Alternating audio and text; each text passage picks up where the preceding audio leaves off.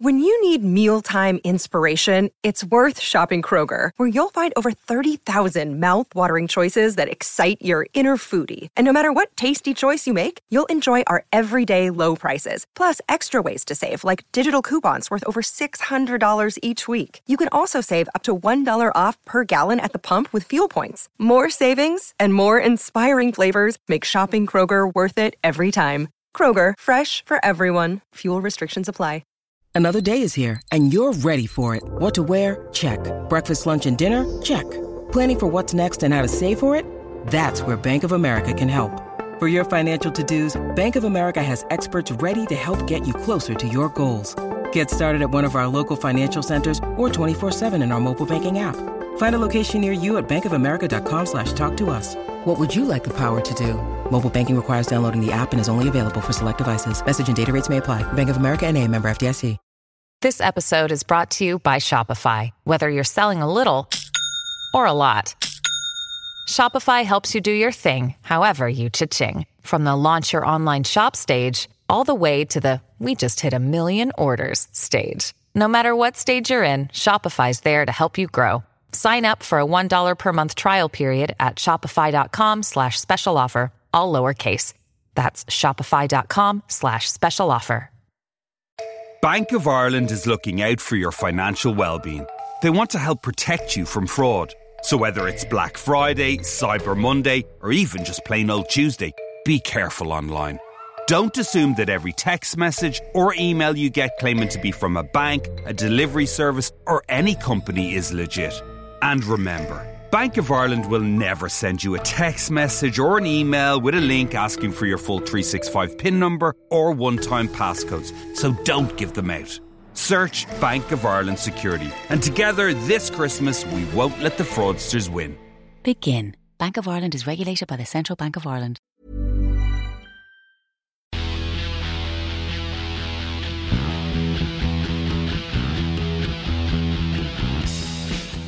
Welcome everybody to Blood and Mud, the podcast that's just watch England win the football, because we're recording a day late. But less of that, it's also the podcast that helped raise nearly £4,000 for Doddy on Friday. He might have even got to 4,000 by now, but yeah. So my name's Doddy5. If you go to the Dodmaster page and find it, you can still give to it. Where everything helps, and also the video of Dodmaster is available on the Scottish Rugby Pod's YouTube channel. Yes, for a month. Just until the end of August, I believe, yes. But I tell you what, though, it was a good laugh. It was one of the best Friday nights I've had for a very long time. I wasn't sure I was going to go, and I laughed solidly for a very long time. I genuinely didn't expect it to be anywhere near as much fun as it was. It was absolutely just, yeah. And Josh's legend was an A-star performance as the judge, so you really need to go and watch if you haven't seen it already. I was leaning into my, skills as being judgmental and cutting about people. So you've given me permission to do this. Can I just clarify? We gave Josh permission to do all that. He was in his element. So, and also Cammy from the Scottish Rugby, he put so much work in organising it all. We just turned up and talked.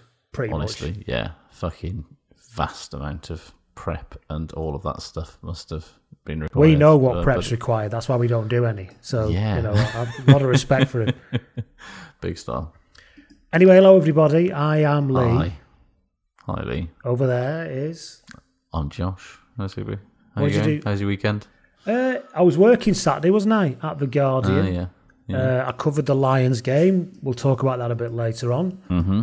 Covered the Premiership final and got told off for virtue signalling. Cool. Not by my editor. They don't care. No. It's The Guardian, after all. But by some people in the comments. We'll talk about that later on. Good. Yeah, so I did that Saturday. Sunday, my mum and my nan came round.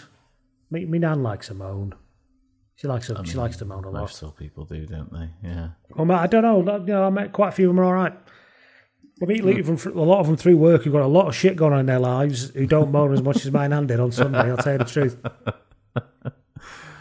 But yeah, so other than that, that was it. I didn't do much apart from that the weekend, I don't think. Apart from I was on call with work, that's why I was late. We didn't pod last night because I had lots of phone calls in Sunday night and I was up half the night and hit a brick wall yesterday evening. So Yeah, so that's what that was. You even missed Love Island, so you know. I did. Was that the first episode of Love Island? It was the first episode. Still never seen it. You're never going to sort of catch up with the nuance of the plot lines now. Sometimes as I'm skipping through, because I do that sometimes because I'm a bit of an old man, you know. I sometimes flick it and it's on, and you just see a kind of sea of people in thongs. I mean, yeah, that's whispering basically it. in corners. Yeah. And that's it. I think I did actually try and have a watch it. And I was like, I don't care. I don't care about any of these people. Was it 2018, the one summer that everybody got into it because it was on the same directly after the Euros, so it sort of became It might have been. Or not the World Cup, rather. Yeah. I just remember having a look at. Everyone was talking about it, and I thought I'll have a look. And yeah, I am. I mean, you shouldn't. Am I too old? I don't know what it is. I don't know what it is about it. All of us are too old, really, for this. But I mean, if I wanted to see male bodies like that, I just look in the mirror in my underpants. You know what I mean? I don't need to watch it on telly because you know I'm very much in keeping with the trim of people that are 100%. On that program. Absolutely, me too. Yeah. And they all win and then just get an endorsement with Boohoo, don't they? Yeah, I mean, there's a bloke on there this year who is who claims to be a PE teacher. Is it Mike Bubbins? No, it's not. I mean, that would be much, much more entertaining if it was. He has been hitting the gym, as he's keen to tell everyone. He has been. I mean, he would not look out of place in there. But no, he claims to be a PE teacher. But, I mean, it is the 29th of June. So if he's in Love Island now, he's definitely an ex-PE teacher. And the way he behaved in the first episode, he's definitely an ex-PE teacher now. So, yeah, you know, just come on there, throw your careers away, and hope for an influencer deal. I guess. Are they meant to fall in love? Is that the point? Is there meant to be two people at the end who are like a couple and they win because they're a couple? Yeah, but as obviously with all reality television, you know, what actually happens is just lots of shouting. And whoever doesn't get gonorrhea by the end of it wins. Yeah, like whoever's got the best hashtag journey is likely to end up winning, which, you know, is reality TV for you, I guess. Yeah. My half-sister's been on reality TV recently. Oh, yes. She was number 7 on SES Who Dares Wins. And very different vibe to different vibe. Love Island. Yeah. She had a bit of a pop of my dad on there. So we share a dad. Probably. So okay. I'm not very happy, but I'm staying out of it. So anyway, before we get into that, this is like an episode of Jeremy Kyle. I was going to say, this is game proper edge of your seat reality TV. Yeah. So you want to get in touch with us and say if you've had any relatives go on telly and have a go at your dad, then you can email me, Lee at bloodandmud.com or at bloodandmud on the Twitter. I am on Instagram, but it's just me. I don't think I'm that hard to find on there. It's not a private profile or anything, but there's nothing on there that'll interest you, I don't think. Occasional pictures of the dog. I mean, yeah, I'm in there. It's occasional pictures of the cat, lots of pictures of my pedalboard. Yeah, occasional Telly Tuesday playing the odd riff on my guitar. That's about it, really. Yeah. But if that's what you're into, you can come and expand my enormous follower count.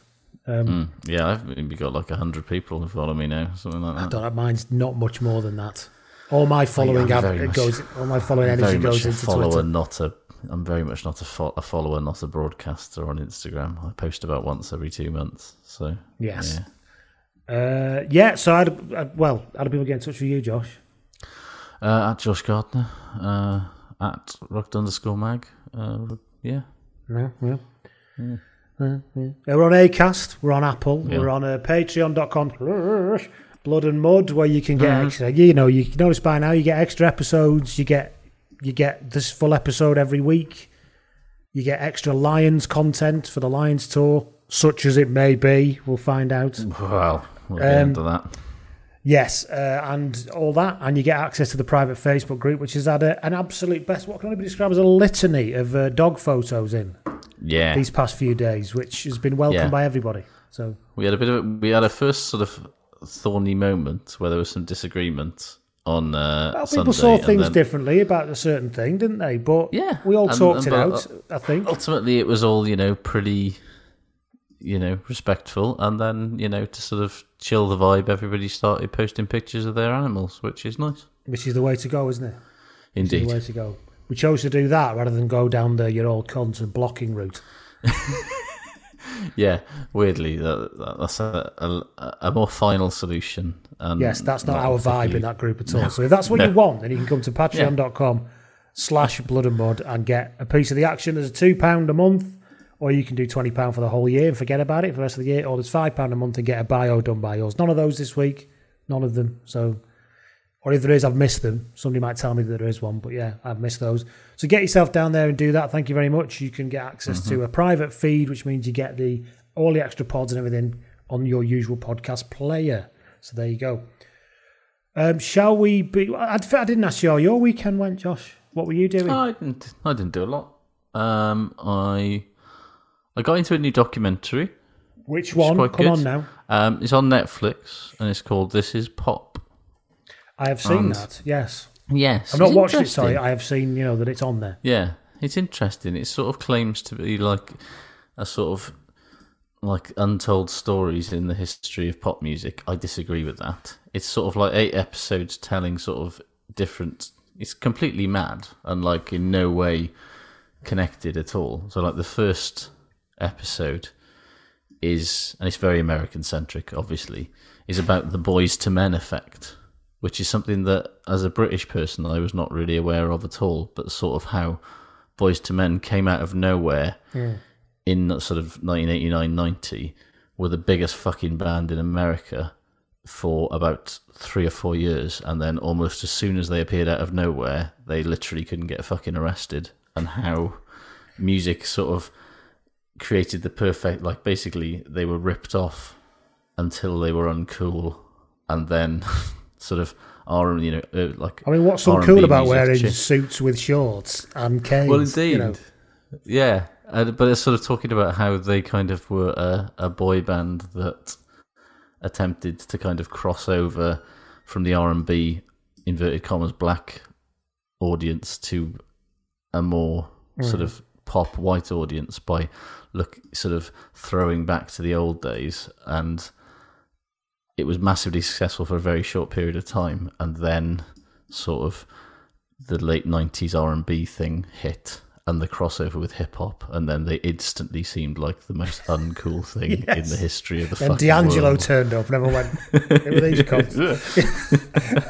But yeah, there's an episode about the history and development of auto-tune and how it's sort of changed and affected pop music, which is interesting. There's a really interesting one about how Sweden sort of became the kind of epicenter of like producers for pop music in the world, as well as a good one you quite like about when country goes pop and the sort of development and crossover of country and pop music. There's a Britpop one that was terrible because most Britpop is. Well, yeah, and also because it was done from a very American-centric point of view that was like kind of. Did he have one of them American? Has he got one of those American voiceovers? Yeah. And they got a lot of things. It was in wrong. Manchester in 1995 when Liam and they were sort of talking Noel, about like, Bonehead, Dave, Steve, Liam, and Bonehead formed Oasis. That type of thing. Yeah, basically that. But it's just like a lot of stuff that even I, somebody who was sort of vaguely there in 1995 as an 11-year-old can remember, well, that's not how that happened. Kingmaker were never that big. Yeah, and there's a lot of who can... Go on. There's a lot of like, who could we actually get interviews with in this? Yes. So, like, they spend a lot of time talking to Graham Rowntree, and they spend a lot of time talking to the scrum coach, to Alex James. Not Dave Rowntree, sorry, not Graham Rowntree. Well, I'm on the right podcast to get that one wrong, to be fair. And a lot of time talking to Alex James, which obviously I'd rather he just get buried under his own cheese. He's the bassist. They spend a lot of time talking to... Yeah. They spend a lot... Who's a massive Tory and cheese farmer and friends with David Cameron and Jeremy Clarkson and all those. Oh, right. They spend a lot of time... They spend a lot of time, weirdly, talking with... you remember her from Echo Belly? Yes. Sonia... Yeah. Sonia Madan? Something yes. like that? She's basically half a fucking thing. And it's like, I mean... It's probably the only way you get any kind of BAME content I think into a Britpop documentary, wasn't it? It was basically exactly it, yeah. Because there's one about festivals, and they talked to Kelly from Block Party, and it's like, yeah, you just really wanted to find somebody that wasn't a boring white the lead person singer to from talk Kill about. Switch Engage gets a lot of chat on metal documentary. Indeed. But yeah, it's an interesting I went to series. download. Oh my word, it's white. It's Oh, it's so very white. Download. I mean, guitar music in general, music It's festivals true, in general yes. are extremely white. But fuck me.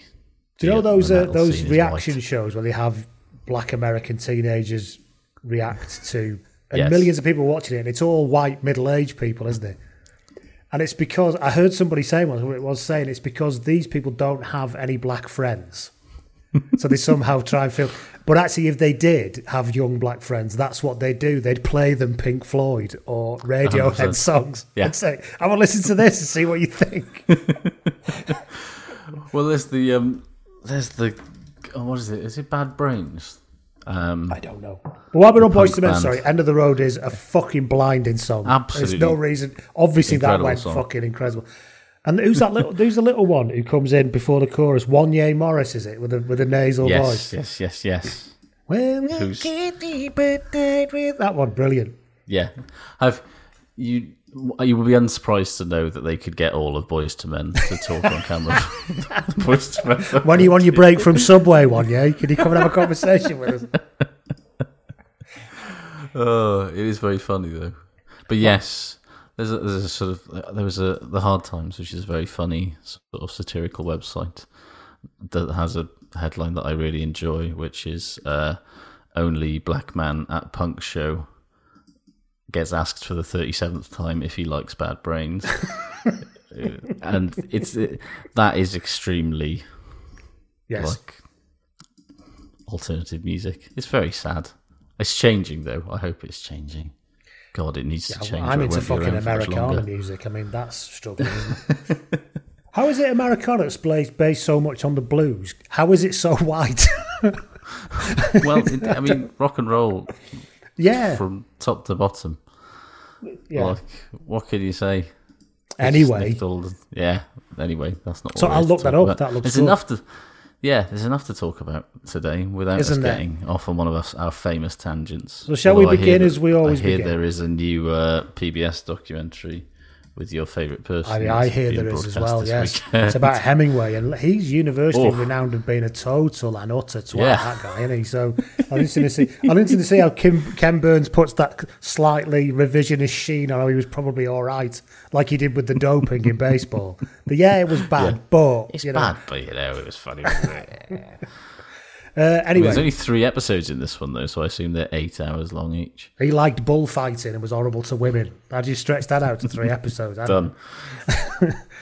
Right, we begin as we always begin, Josh. With a player spotted. Keith Clement gets in touch on the DMs. Hello, Keith, and thank you for listening and getting in touch. He says, I've got a player spotted that dates back many, many years. He says, I was playing Keepy Uppy at the back of my granddad's terrace house in Usgall Street, Swansea. I do like the idea that that's English and Welsh mixed together. You think it'd be Yeah. Street Usgall, wouldn't you? Rather You than would actually. School Street, but the school in Welsh and street in English. It's very odd. Anyway, he's playing Keepy Up in his granddad's terraced house in Usgall Street in Swansea. At the tender age of 15 approximately, when I was approached by a couple of acquaintances, one said, and I quote, "There's a boy down Dannegreg Park whose name's Jeff Wheel and he wants to fight you." So, not asking to find out why, I sallied forth with my 2 seconds in tow. We entered the park from the east and saw against the sunset what can only be described as a giant amongst pygmies amidst the throng of well-wishers. I approached the crowd who were now baying for somebody's blood and announced in grand fashion that I was Keith Clement and asked who was I to fight, praying to God it wasn't the giant, which of course it was. So Jeff Wheel, the young Jeff Wheel, the giant turned round, looks down at what seems to him a great height and says to Keith, "This isn't him," and turned away in vexation. He said, so I was extremely relieved and Thank fuck. yeah, and exited the park to resume my Keepy Uppy in the lane. I've no idea what the fight might have been about, but I'm so glad that it wasn't actually me that he wanted to fight. He said, I did meet up with Jeff in later life at Park Mire, the Bonamine Rugby Club, but he admitted no memory of the event. I think he used to do that quite a lot, probably. I mean, that is a really... I'm loving this. Has anybody else almost had a fight with a future international forward due to mistaken identity? And how badly did that nearly go? Imagine how terrifying a 15-year-old Jeff Wheel would have been to ordinary people in 70s Wales. Yeah, I mean, there's definitely a vibe that people in 70s Wales are probably more generally hard than people are these days. That is probably true, yes. But still, no, I would want no part of that. So I want more from this niche. I want anybody out there who's nearly had a fight with a future international forward. Or back. Make it happen. Or back. Yeah. Even somebody who's not even... Yeah, just let us know if you've nearly had a fight with an international... with either actually or a professional rugby player. I'm liking this. Either nearly or actually. And if actually, let us know how it went. Yes. I don't expect Stan Collymore to write in about the time he ran into Bath in the Dublin nightclub. No. Right then, that's the play spotted. Thank you, Keith. An oldie, but a goodie, I think we can say. Indeed. We've also had some correspondence in from a listener. Oh, hello. Alex Janyo. It's a plea, really. He's asking for information. Right. He says, I grew up in Barnet in North London, which has made me a lukewarm Saracens fan for the last 10 years, even though we're pricks. He said, I can't muster any love for them now, particularly given the extent to which our cheating outweighs our admirable levels of humility and work rate, which he's written in capital letters. I think he's being serious there. Mm-hmm. He said, but I love rugby and I want to follow a club. I live in southwest London now for my sins, and I also spent a year in Poe, so follow them but refuse to get Premier Sports. COVID has stopped my annual trip to watch Aberavon. There's a lot to unpack here, Alex. I'm not being funny. An annual trip to watch Aberavon. I just want somebody to love. Advice, please, he says. So let the word go forth from here he is a Patreon, Alex. So you can put on the Patreon message board or in the Facebook group. You could probably tag him and let him know you should follow. See, Southwest London would be an easy one in days gone by. Just go and watch London Irish. Yeah. But we all know the cloud that hangs over them right now, don't we? Yeah. At least wait until a certain player is fucked off or retired. So I would say maybe go and watch London Welsh in southwest London as a bridging position to when London Irish are an acceptable club to go and watch, is what I would say. But other people can have a shout as well. Or if you drive a Maserati, go watch Harlequins. That's true. Yeah, that is true. So let Alex know on the Facebook page or he's on Twitter. Find him on there, Alex Janyo, and see what he says. But I reckon London Welsh is your best bet. Or Richmond or London Welsh is worth Richmond's a go. Got a nice, used to be a big deal back in the day, but and now London Welsh vibe. London Welsh literally play in a park. Yeah, you're in like a park, and then all of a sudden a little stand appears. So that's quite good. Yeah. I mean, Richmond, or at least what are Richmond in now? Are they in They're in southwest London, Josh. We've just been through this. I know. I know that. But what actual league are they even in now? Because I don't. They're a long time past the signing Scott Quinnell from Wigan days, aren't they? Very, very long term past. I don't know. I can't even find on their own website, which isn't a fucking. They don't even know. It's been about 18 months since they played a competitive match. They can't. Surely they must be relatively decent because they must be. I reckon decent pro-am level, are they? Yeah, surely they're they've got about 17 different teams according to their websites. Oh, they're in the Championship. Of course. Oh, there you go. That was easy enough to find, wasn't it? So yeah, they are pretty decent. Nice. Go and watch that. You can alternate, Alex, between London Welsh and Richmond. Only about half a mile from each other. So. Well, if you like a bit of nouveau richness, go and watch Ealing. That's true. It's all West London, isn't it? Southwest London. I mean, you could have gone to watch Wasps if they hadn't completely shithoused everything about their history, and gone to the Traitor Dome in Coventry. So you can still go and watch Wasp Ladies, who are still based in London. Are they really? Yes. Are they still in Sunbury? I think Sudbury. Sorry, no, Sudbury. Sunbury is where London Irish are from. I think they might be. There was this weird thing where Wasps Ladies basically went, fuck you, I'm not moving to we're not moving this club to Coventry. Have you seen Coventry? Yeah. Unless you buy us all an house in Leamington Spa, we're not coming. Well, exactly. It's not like we're professionals here. Like, you can't just tell us all to move 100 miles up the motorway. I work on a market. I can't take that up there. Yeah. Yes, so you're spoiled for choice. None of them are particularly brilliant, but I'd become an Ealing fan just out of shithousery at the moment, to be honest. Well, why not? We'll go on to the news now, because that'll be relevant Indeed. to Ealing chitter-chat, won't it? Yes. Shall we do the news? We shall. So, do we want to start with that start news? There then. Yeah. The Premiership is ditching relegation, allegedly until 2024, but realistically forever. They're just going to get us used to the idea, aren't they? I mean, yeah. It's a sort of a bridging exercise to make people accustomed to the concept. And then, because they're saying 2024, it'll increase to 14 teams next season, when presumably Ealing will pay a fucking metric shit ton to come into the club. And then at the end of the 2024, there'll be a playoff between the bottom and top sides that will almost certainly mean that nobody ever gets relegated, because we all know how broke the Championship is, right? Yeah. The odds of anyone, unless they're sort of a Tony Rowe-esque kind of bankroller of fortune, or a fucking Steve Lansdowne, no other club is going to be able to build a squad to compete with. And a lot of big money people, the semi-pro Championship level. You know? A lot of big money people don't want to just piss a lot of their money up the wall either.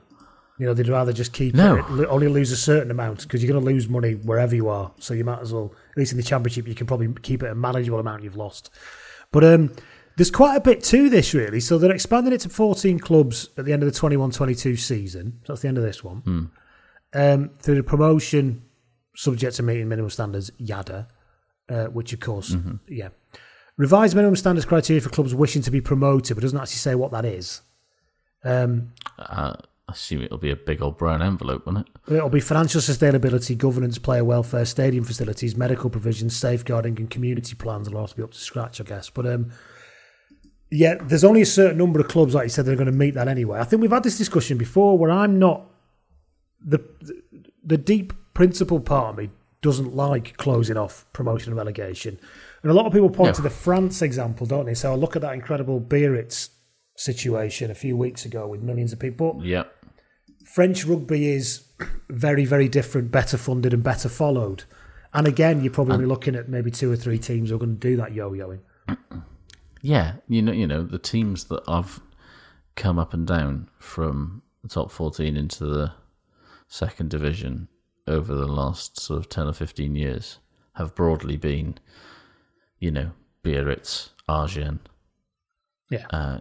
Brive, Bayonne, you know, all of Perpignan, like, all of these big teams that are, you know, there's basically about 20 big teams in France, and there's only room for 14 of them in the top 14. So there's sort of, so it still makes some sense perennially out. To have that over there. But so revised minimum standards, 22-23 season, there will be no side relegated or promoted in 22-23, allowing clubs to plan with greater certainty and supporting recently promoted clubs in making the transition between leagues. So basically what they're saying is whoever comes up in 2022, they're here forever, I think they were saying there.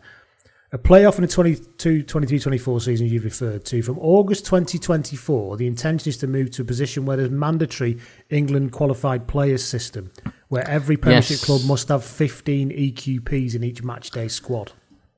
It's interesting because it's sort of bringing themselves in line with the top 14, where the JFF rules are supposed to mean that 16 players in the matchday squad have to be France qualified. But anyone who's watched any French team recently will know that rule is pretty much there to be exploited. And the EQP rule currently exists. You know, but I think it's only 10 in the matchday squad.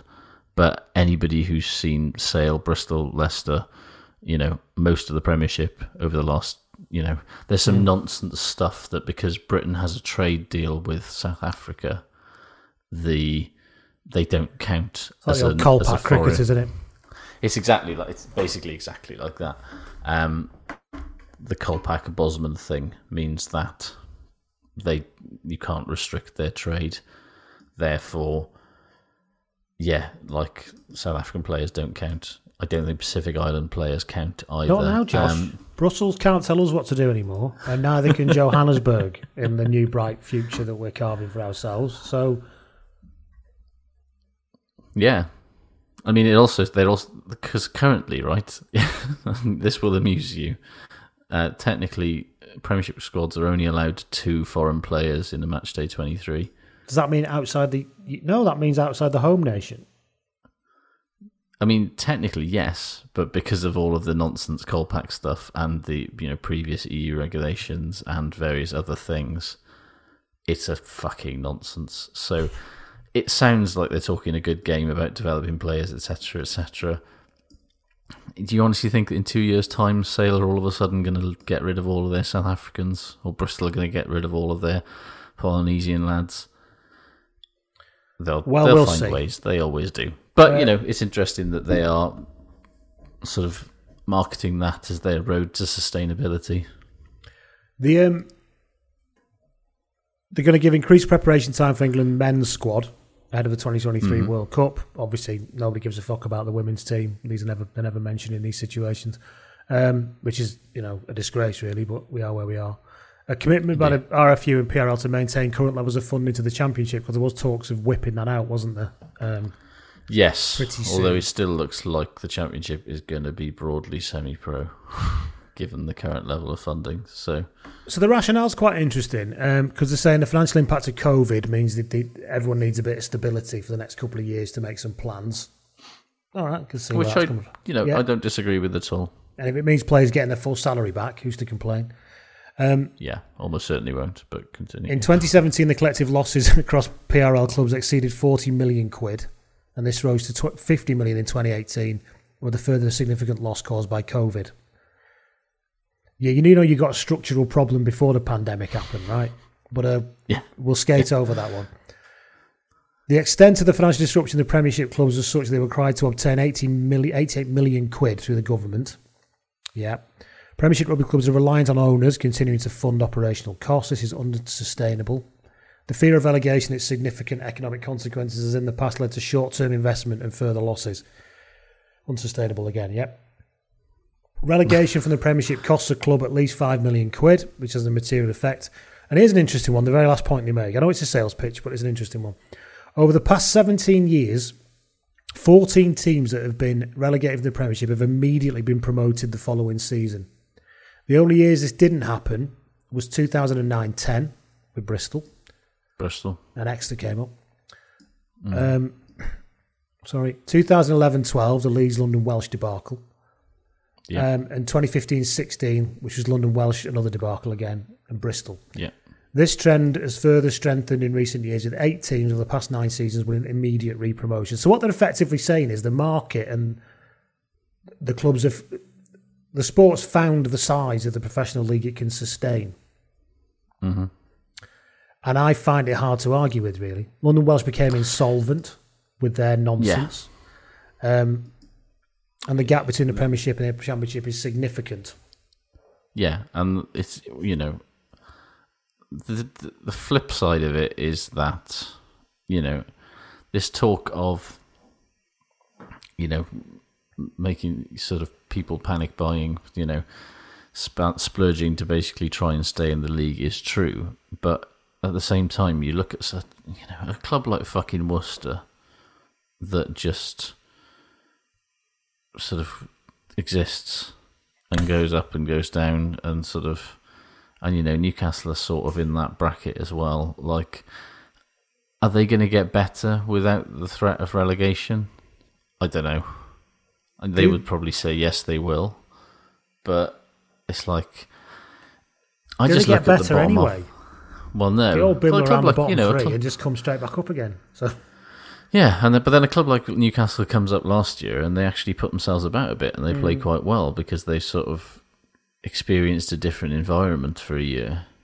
I don't know. I know it's quite surprising for listeners, maybe, but I find it very hard to get that worked up about. I know other people in the game are absolutely affronted at the sheer disgrace of the idea of it. Again, citing Exeter, who again I genuinely can't get annoyed about it because rugby can't afford itself anyway. Like, And it sure as shit can't afford to exist when it's rolling the dice.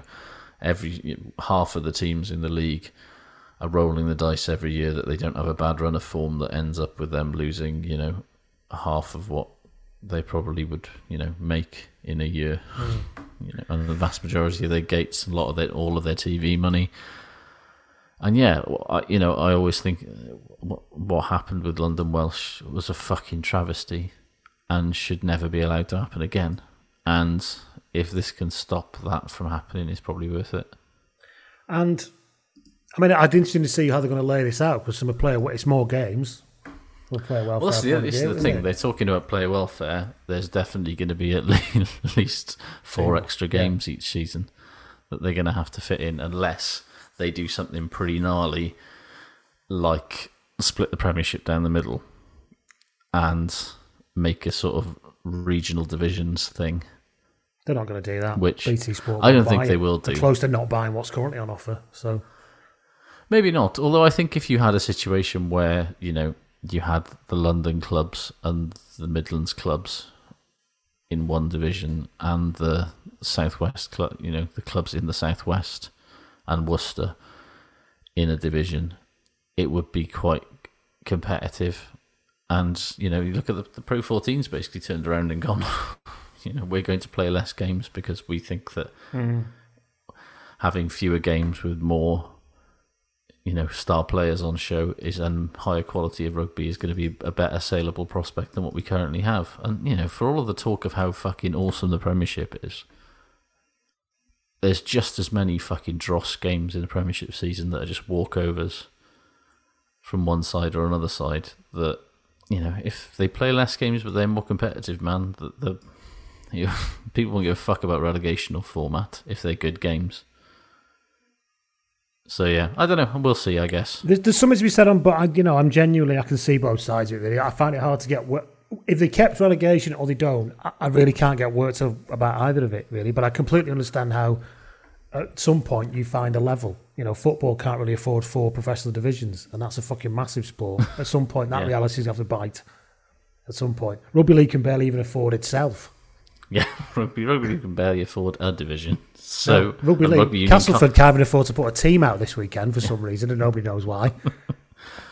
But rugby union can't afford a division either. Yeah. Every single team in the Premiership except for Exeter is losing money, and we all know that Exeter are probably also losing money. It's just that their funding arrangement is very different. So, at least a decision has been made, I guess. I do agree that all this, they're just kicking the can down the road, and they're going to say in 2024, well, you look, there's nobody in the Championship who can possibly meet these new standards, which now say you have to have a private jet. So, it's going to... You have to pay £100 million to come in. You have to leave a gold pig on deposit at Twickenham if you want to come into it. Unmarked gold pigs. Yes, but I agree with you. I can't bring myself to really give a fuck, to be honest. No. So we'll see. There you go. So I suppose it'll be who's going to come up next year, I guess. We all know it's going to be. Yeah. Speaking of Ealing. Well, I mean, it's going to be Ealing, but it'd be really fucking funny if it was Cornish Pirates, wouldn't it? Yeah, or Rotherham. Remember, they were really close for years. Yeah, or Doncaster. Yeah. I drove past Otley when I was in Yorkshire the other week, and it made me think of Otley, who had obviously who hosted a game in the 1991 World Cup, lest we forget. World Cup, yes, indeed. As covered in Patreon pods, yeah. Indeed. But yeah, I don't know. I think it'll be interesting to see what happens with it next year beyond that. Imagine the amount of corruption on the RFU board that got Otley a World Cup game. Who the hell got a fucking backhander for that?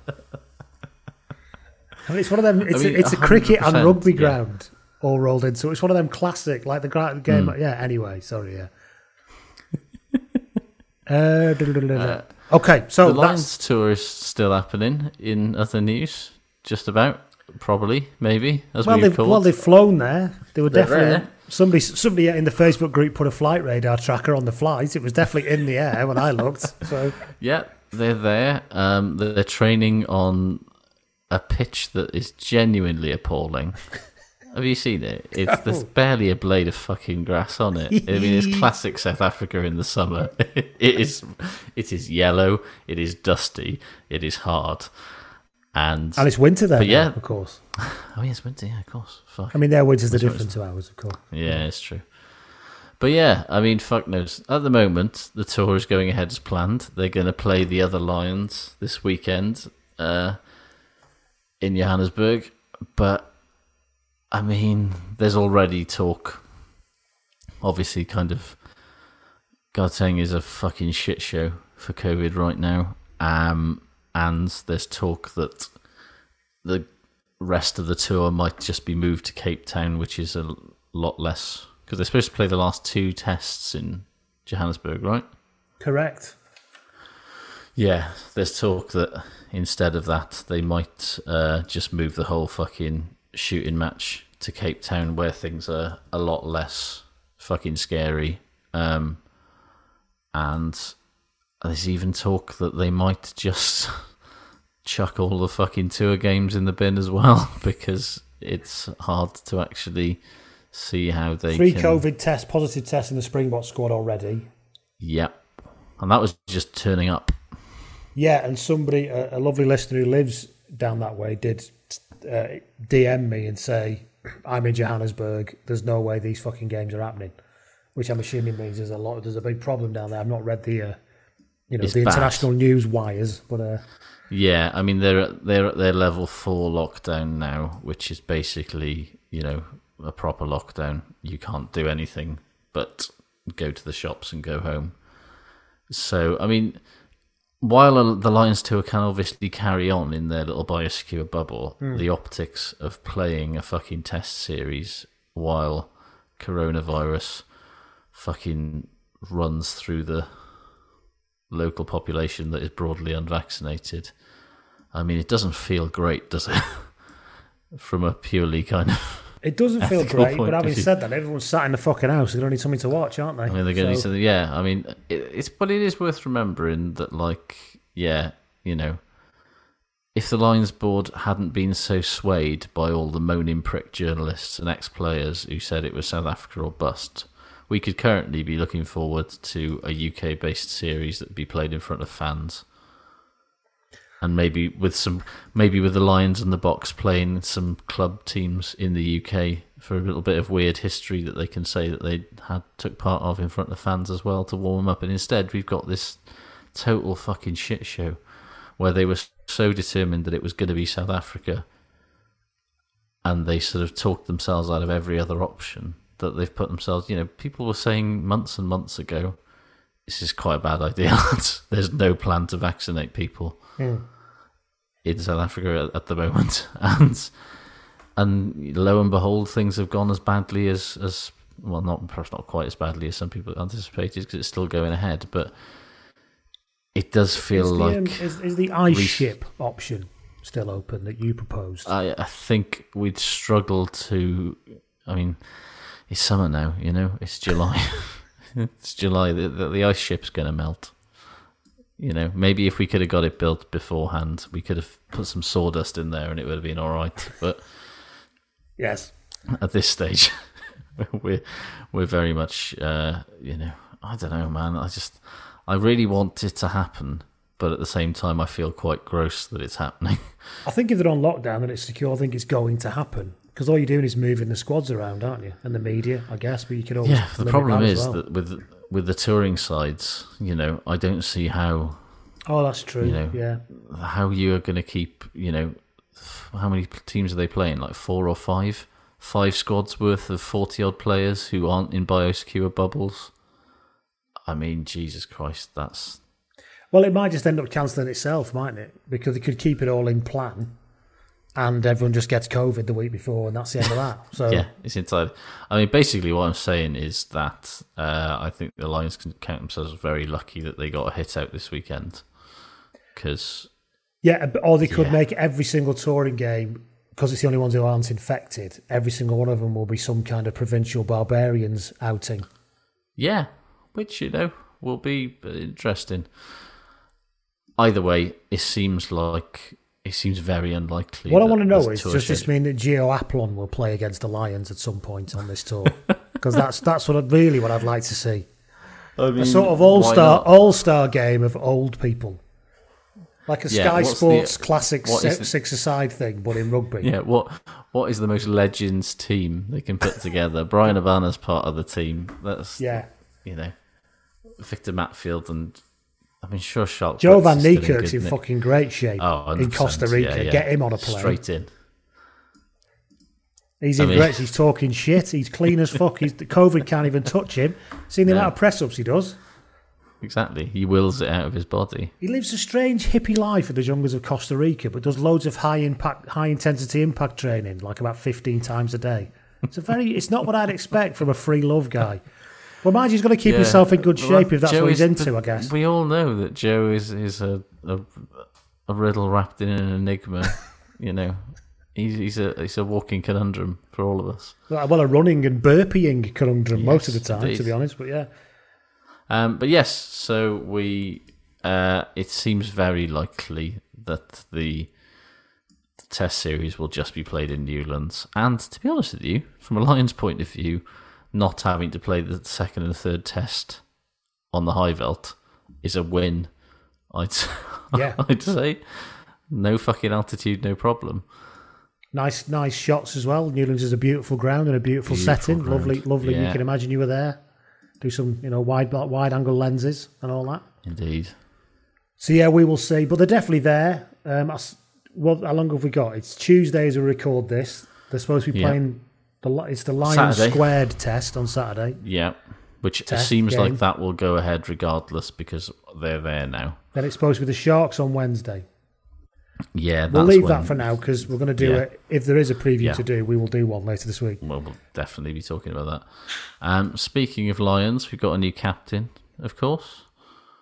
How many? Well, let's just get the obvious thing out of the way. No fucker was calling that one, were they? Fuck no. You get it when you think about it. It's like, he's got 3 tours under his belt now.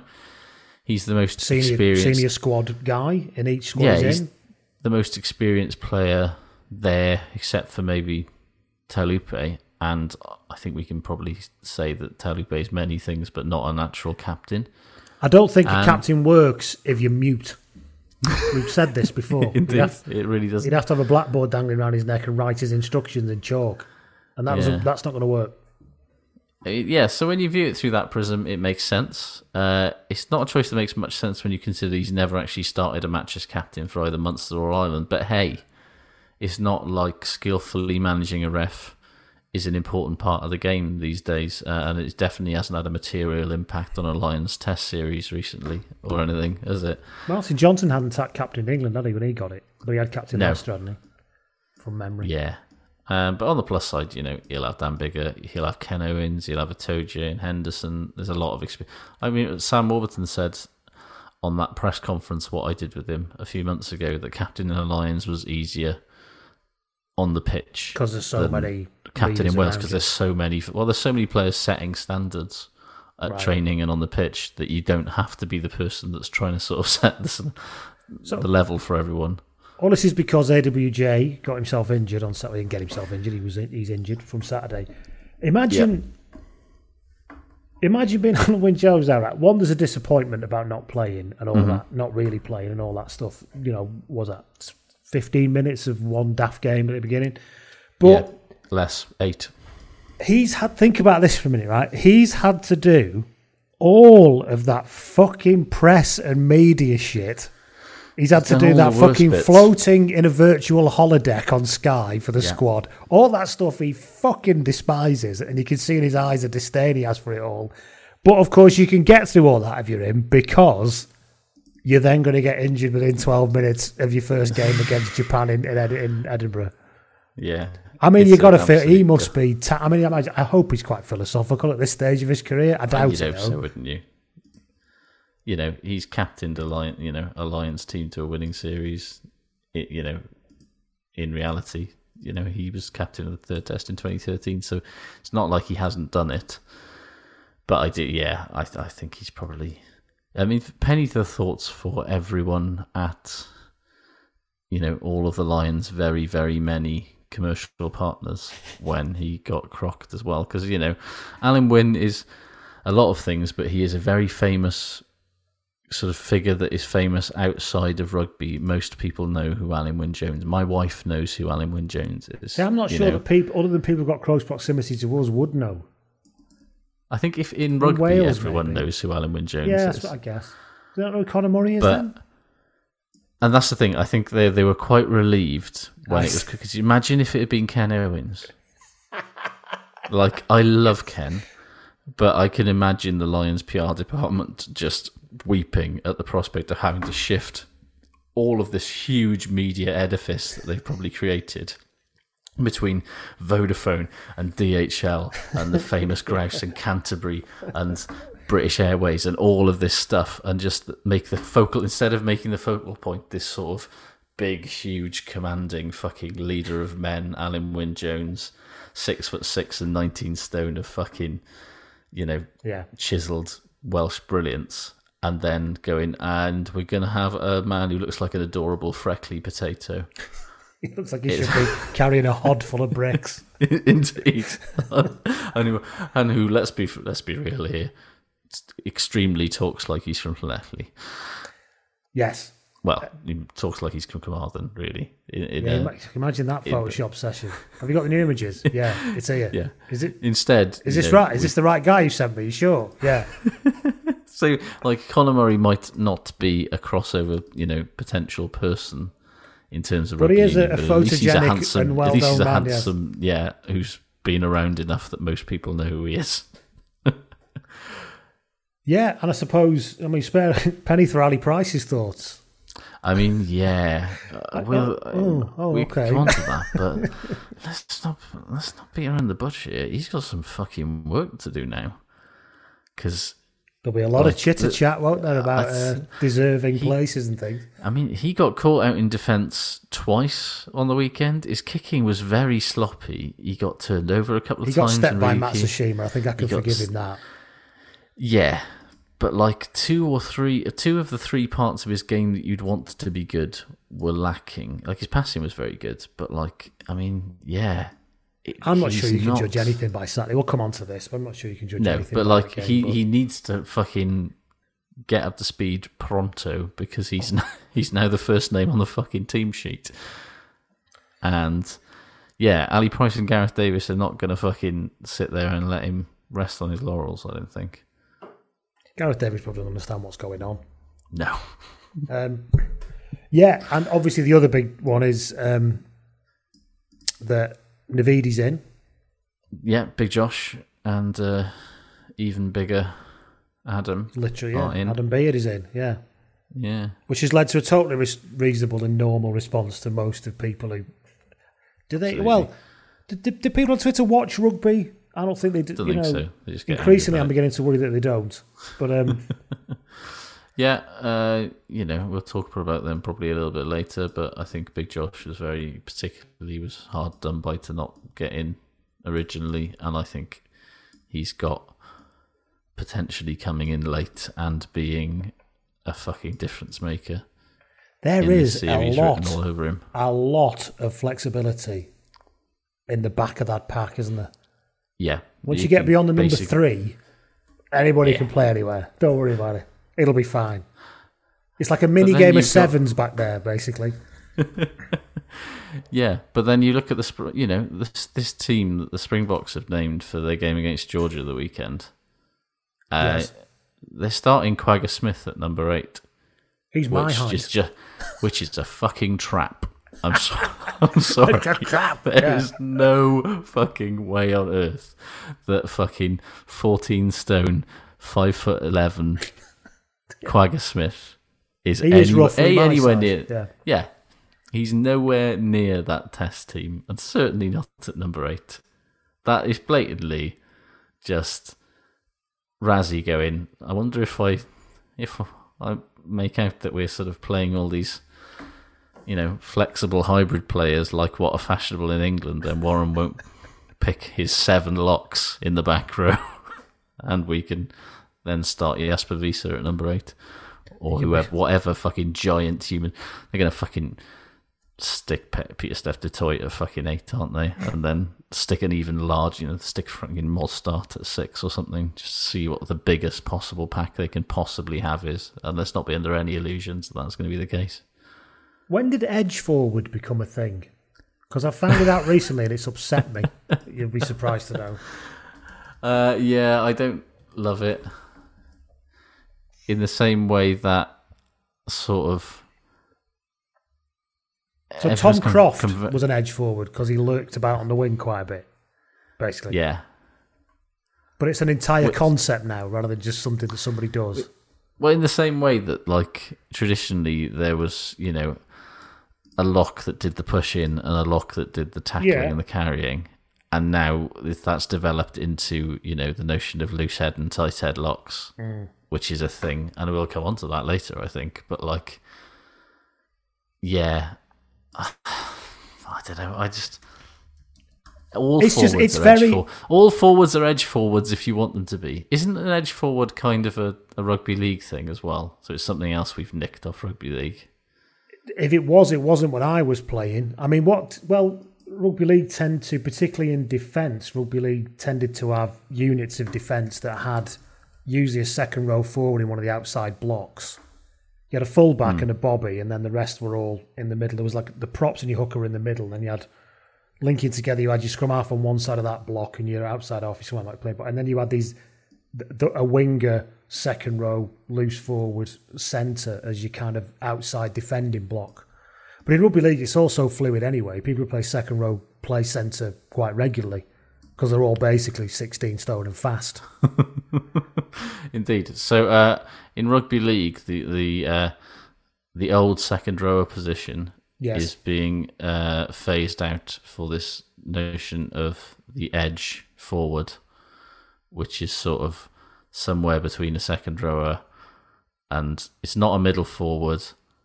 They're 80-minute players, but they get much more involved in things. It's something that's always existed, but now has a name. Now they've got a name for it. That was Chris Joynt. Chris Joynt, who played for St Helens, did that. Played 80 minutes for second row, 15 years ago. So it was. So, and the Australians were masters at players like that as well. Yeah. So and it's now a rugby but union in the days of adopted analysis, everyone has to have a name. I remember I did sociology at a university, and everything in sociology is somebody inventing a name for something, isn't it? Yeah. And so basically, the edge forward is basically what you call now back row forwards that spend a lot of time out wide, which is all back row forwards these days, really. Yeah. Yes. But again, I suppose what's interesting about it is I imagine people are being coached to do that now as part of a pattern. Because what you would have is just some players in teams that would naturally drift out there, a la Tom Croft. And you'd work with that because he was pacey and that's where he was kind of useful, to be honest, to the point. He's like, what the fuck are you doing there, Tom? We need you. But I suppose now it's become, everything is micromanaged now, isn't it? So anyway, I'm sounding like an old get now, but I just didn't understand this, but thank you. No. In other news, Wales have named their team to play Canada on the weekend. And they're not fucking about, are they? No, Ben Carter and Tom Rogers, who I'm sorry to tell you does not exist, makes their debut in the starting 15. Tame Basham, Ben Thomas and Gareth Thomas, all due to debut off the bench. 100 international caps for Lee Halfpenny this weekend. John Davis is permanently a 12 now, it seems, because he's stuck Willis Halaholo at 13 with Davis at 12, which seems to indicate that John Davis at 12 is forever, which I get it because we haven't got a lot of 12s. And the permanent move of Aaron Wainwright to 8 is sticking because he's picked there ahead of fit again Ross Moriarty, who starts at 6, which, is interesting. I'm very unconvinced by Aaron Wainwright playing 8 at international level, but hey-ho, he's sticking with Canada. it. It's well worth a look, isn't it? It is Canada, but apparently. Where's this being played? Cardiff? It's in Cardiff, yeah. In front of people as well. It's what? Oh, in front of people, yes. Yeah. And again, we're getting to a point now where quite a lot of professional international rugby players will never have played international rugby in front of a crowd. Isn't that Paolo Garbisi? Yeah, Paolo Gabisi's never played professional rugby probably in front of a crowd. Or And at least certainly never international played rugby, international I think, rugby yeah. in front of a crowd. He's maybe played a handful of professional games in front of crowds. But he didn't really break into the Treviso team until sort of midway through No, he had the 4 COVID season. He had 4 club appearances when he was starting for Italy, Yeah. didn't he? Or something ridiculous like that. Oh yeah, he did. Yeah, so he hadn't even broke. So yeah, he broke into the Benetton team post COVID. So he's never played professional rugby in front of a crowd probably until. Was he allowed to play professional rugby in front? Was he allowed? They play the final in front of a crowd. There's only a couple hundred people there, I think. Don't remember. But yeah. Anyway, Strange. Yeah. Strange indeed. Lot of time, speaking of young people playing rugby, a lot of time for that young lad on Twitter who's signed for Saracens, their under-18s scrum half. You see that? No, I didn't see this. Who said he was really chuffed about Exeter losing because of their racist branding. Absolutely fucking it. And somebody said, you just signed for a cheat. I can't remember his name. So you just signed for cheats, though, didn't you? He said, I can't help what club signed me. It's better than being a racist.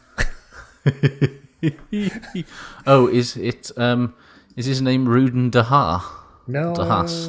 don't know. Can't remember. He's an American South African who's signed for them a couple of weeks ago. He's only 18, 17, 18, I think. A lot of time for it anyway. Anyway, whoever he is, yeah, I'm.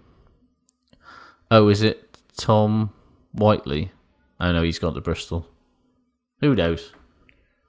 Who knows? We'll find out. We'll try and Anyway, find out. But yeah, I'm absolutely here for that energy. Yeah. Other news? Oh, the Champions Cup format for next season has been revealed. And you'd be delighted to know that they're sticking with the one that made absolutely no sense. You'll like this. You'll like this, Josh. Sorry, you'll like this. Oh yeah, sorry. He's called Josh. Oh, of course. Is it you? All the best ones are. It's at Josh GI7. Yeah. I'm liking his energy around this stuff. However, his Twitter bio has his location as your mum's bed. I mean, which is not. That's not strong, is it? But what's his full name? I don't know. He's known. Oh God, I've just lost what it is now. Give me 1 second. I mean, I just typed in Josh GI7 and it's Josh with a 0. Josh GI7. I mean, he could be me. He's Josh G. Yeah, could be you, couldn't it? Are you good enough to play scrum half for Saracens? I mean, why not? So basically, Exeter Chiefs say thank you for the incredible support. He responds with change your branding. To which point somebody responds with stop your parent club being massive cheats. He said, I didn't pick who scouted me, did I? Lol.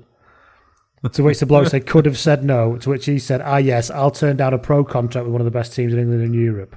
To which the person replies with cheats. To which somebody else replies with, I'd rather be a cheat than a dirty racist. To which point Josh replies, in it, with 4 T's on the end. Yes.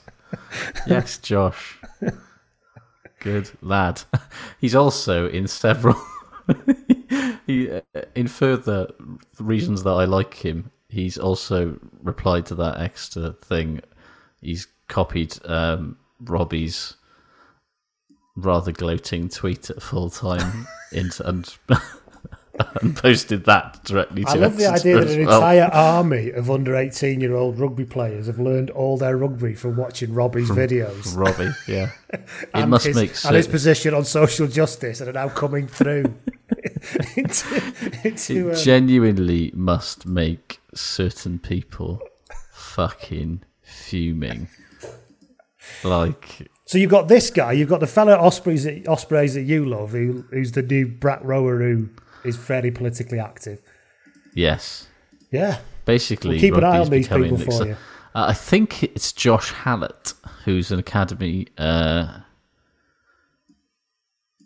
Saracens academy player. Mm-hmm. Scrum half. England under 18, under 16. Doesn't say what position he is, weirdly. Oh, it's a centre. Oh, okay. Yeah. But he's the only Josh that I can see in the Saracens academy. Unless he's in the Mavericks. Anyway, we don't know. We're spending too much time on this. It was nice. It was funny to see. No, that's the netball team. Sorry, my bad. Wonder how many of them got property deals, the people who play netball for Saracens, because he just loves business so much. He just loves business so much. He just wants to invest in people. Just wants to keep all those netball women here. That's all it is. Yeah, absolutely he does. Anyway, sorry, what were we talking about before I interrupted you again? Champions Cup. Right, what's the news there? I've missed this one. Yes, so they've revealed the format for next season. Oh, they've kept the same thing, haven't they? Yeah, it's the same thing that made absolutely no sense last season, and nobody had any clue what's going on. So I'll read it out to you, what the format is, right? And clubs will be divided into 2 pools of 12, Pool A and Pool B, by means of a draw, and the tournament will be played over 9 weekends with 4 rounds of matches in the pool stage starting in December. So 9 weekends, 4 rounds. Okay.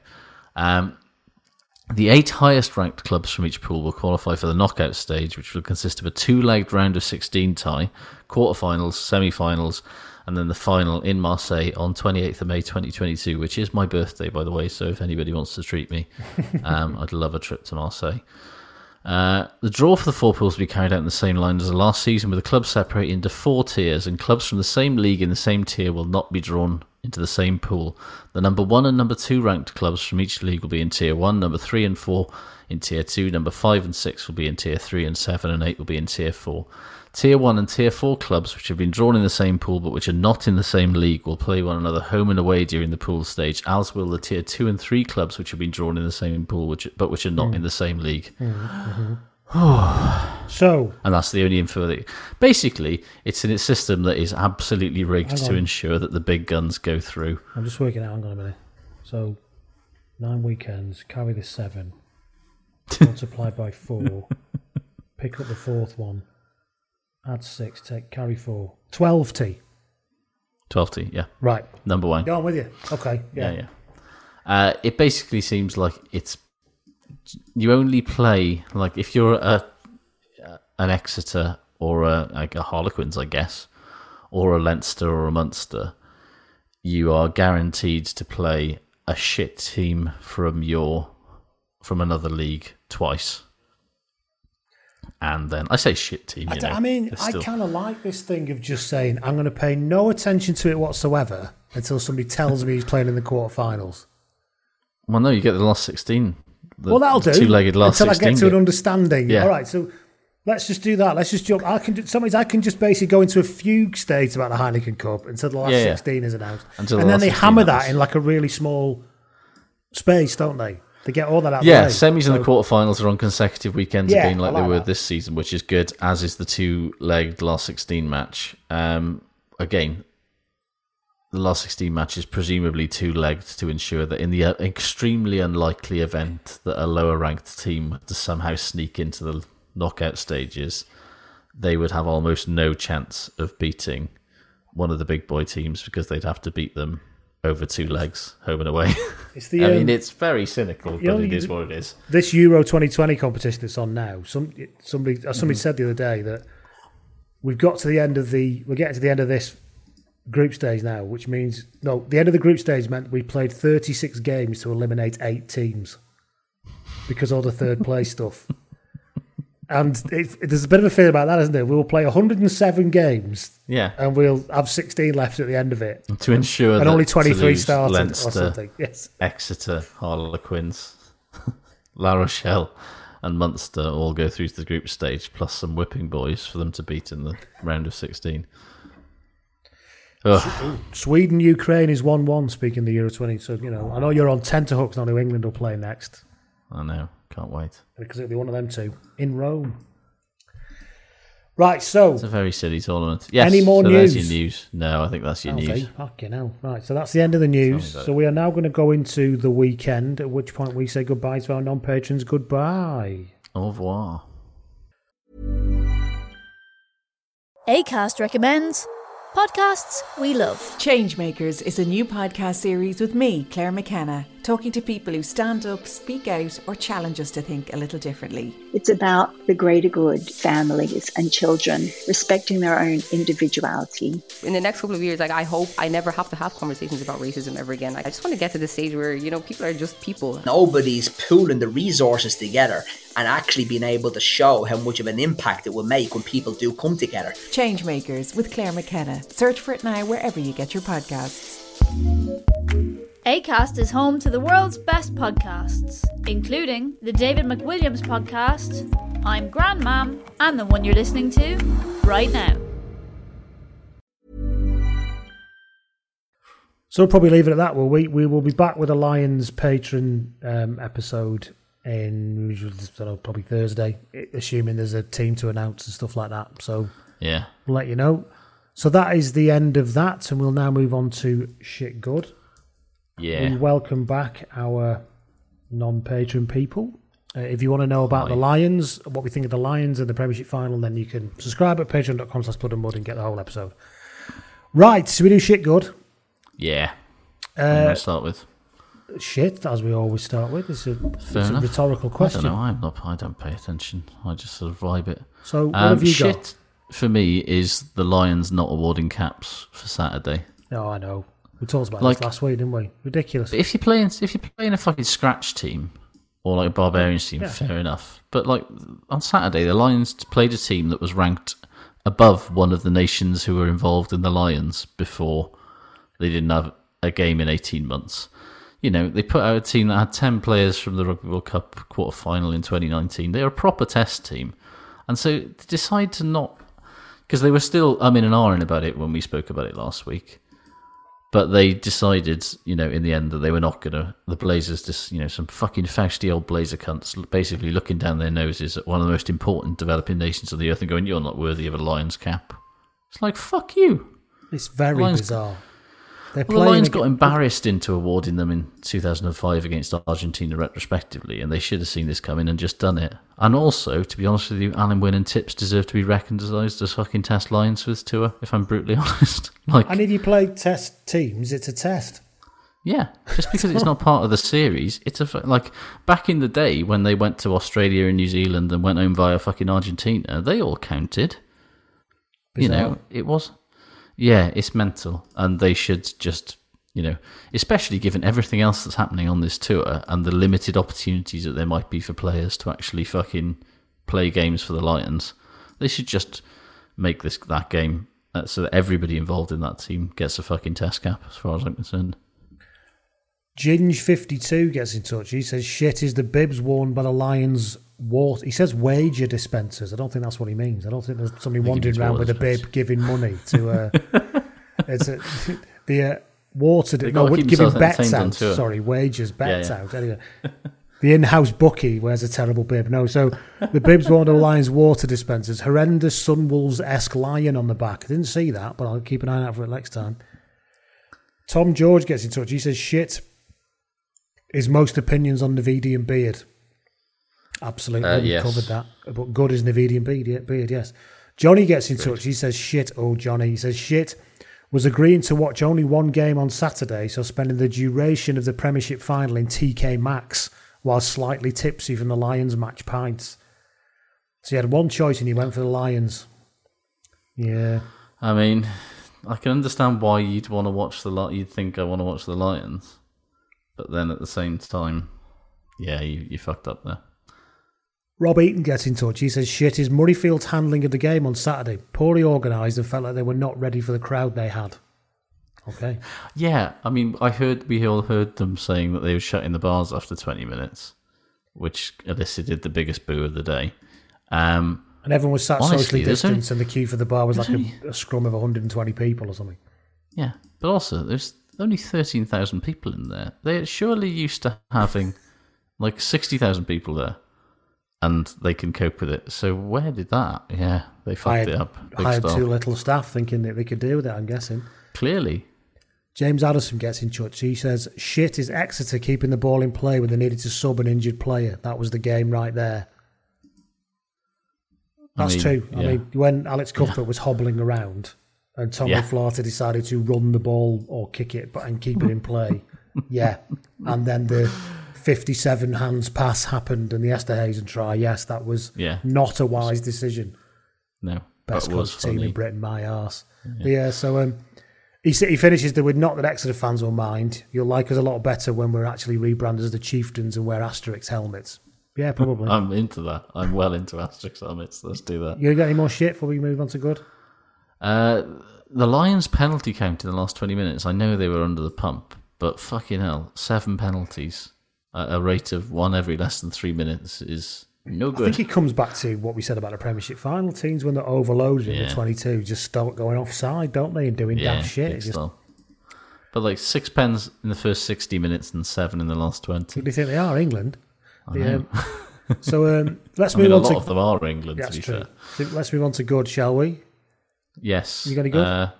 Good for me that England's A fixture against Scotland was cancelled because it was a fucking sham and a nonsense of a fixture. I don't know about you, but I'm old enough to remember the start of June in 2021 where Eddie Jones said, I've only got 12 weeks a year to coach with England, so I've got to use my time between to practice coaching and find better ways to coach. So he decided to delegate the A fixture to his right-hand psychopath, John Mitchell. It just feels a little bit strange, odd, hypocritical. Take your pick. Anyway, he couldn't be asked. And then you looked at that team, and I realised, this is why you can't be asked. What this game is actually about is that a third of that starting 15 were players who were eligible for other countries, who would have been tied to the. You get tied with the A team. If you're playing against someone else's capture side, and because Scotland A is Scotland's capture side, unlike the sort of Barbarians matches where various Callum Sheedys and Johnny Williamses and various others have played for England over the last couple of years. Yeah, Lewis Ludlow, Joe Hayes and Harry Randall, who are all eligible for Wales, would have been tied. Dan Kelly, who's also eligible for Ireland, would have been, and Jacob Umaga, obviously eligible for the All Blacks and Samoa. Meanwhile, would have also been captured. They've not even picked the phone up to Lewis Liner, according to Michael. Yes.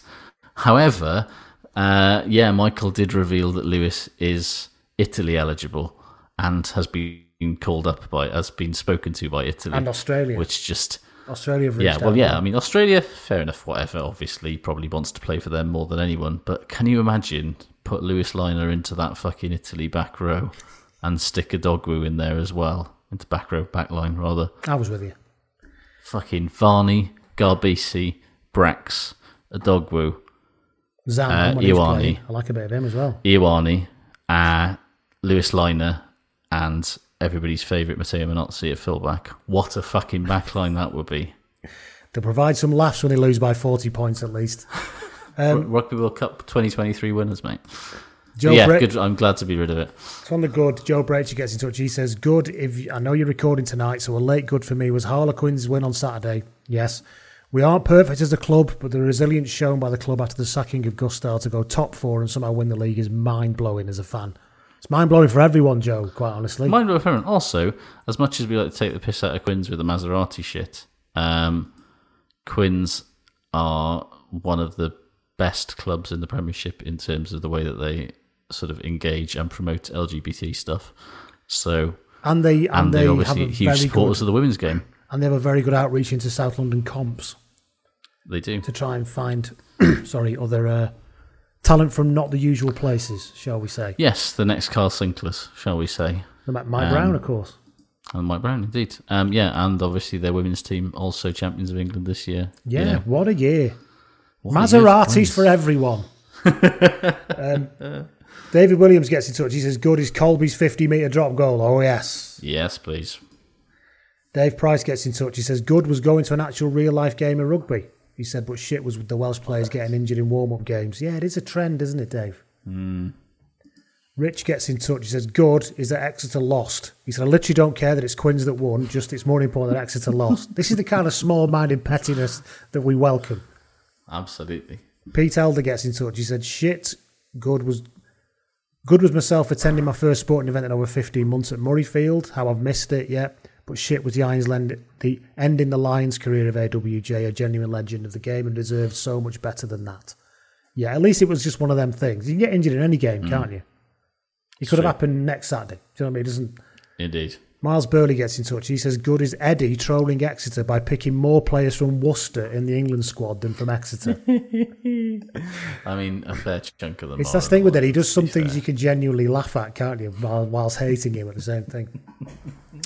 Morgan says, is good as a happy Adam Jones. He was delighted at full time, wasn't he? I mean, I'll never not enjoy that. I'm loving the fact that he is going bald, but somehow refusing for it to happen. Because that egg in the nest it's a slow developer, and yet it is definitely there. Yeah, it's almost sort of there's a kind of a willful like refusal to accept that it's not that it's happening, you know. Last couple I then. Respect that. Mark Fisher gets in touch. He said, "Is Alessandro Garbisi, Paolo's scrum half younger brother, signing for Benetton and giving us the mouth-watering prospect of a Garbisi 910 axis at some point?" Garbisi squared. That's what I want to see. Fucking brilliant. Ian Ferrugia gets in touch, fan. He says, "Good was Dodmaster and everyone who participated." That's our charity thing from last Friday. So much money raised and so many laughs. A special shout out to Josh, who was on absolute top cynical form, says Ian here. I mean, I play to my strengths. You do. I'm going to start having a section of the pod where you just take the piss out of everything I say. I think it's a value add segment. Yeah. Why not?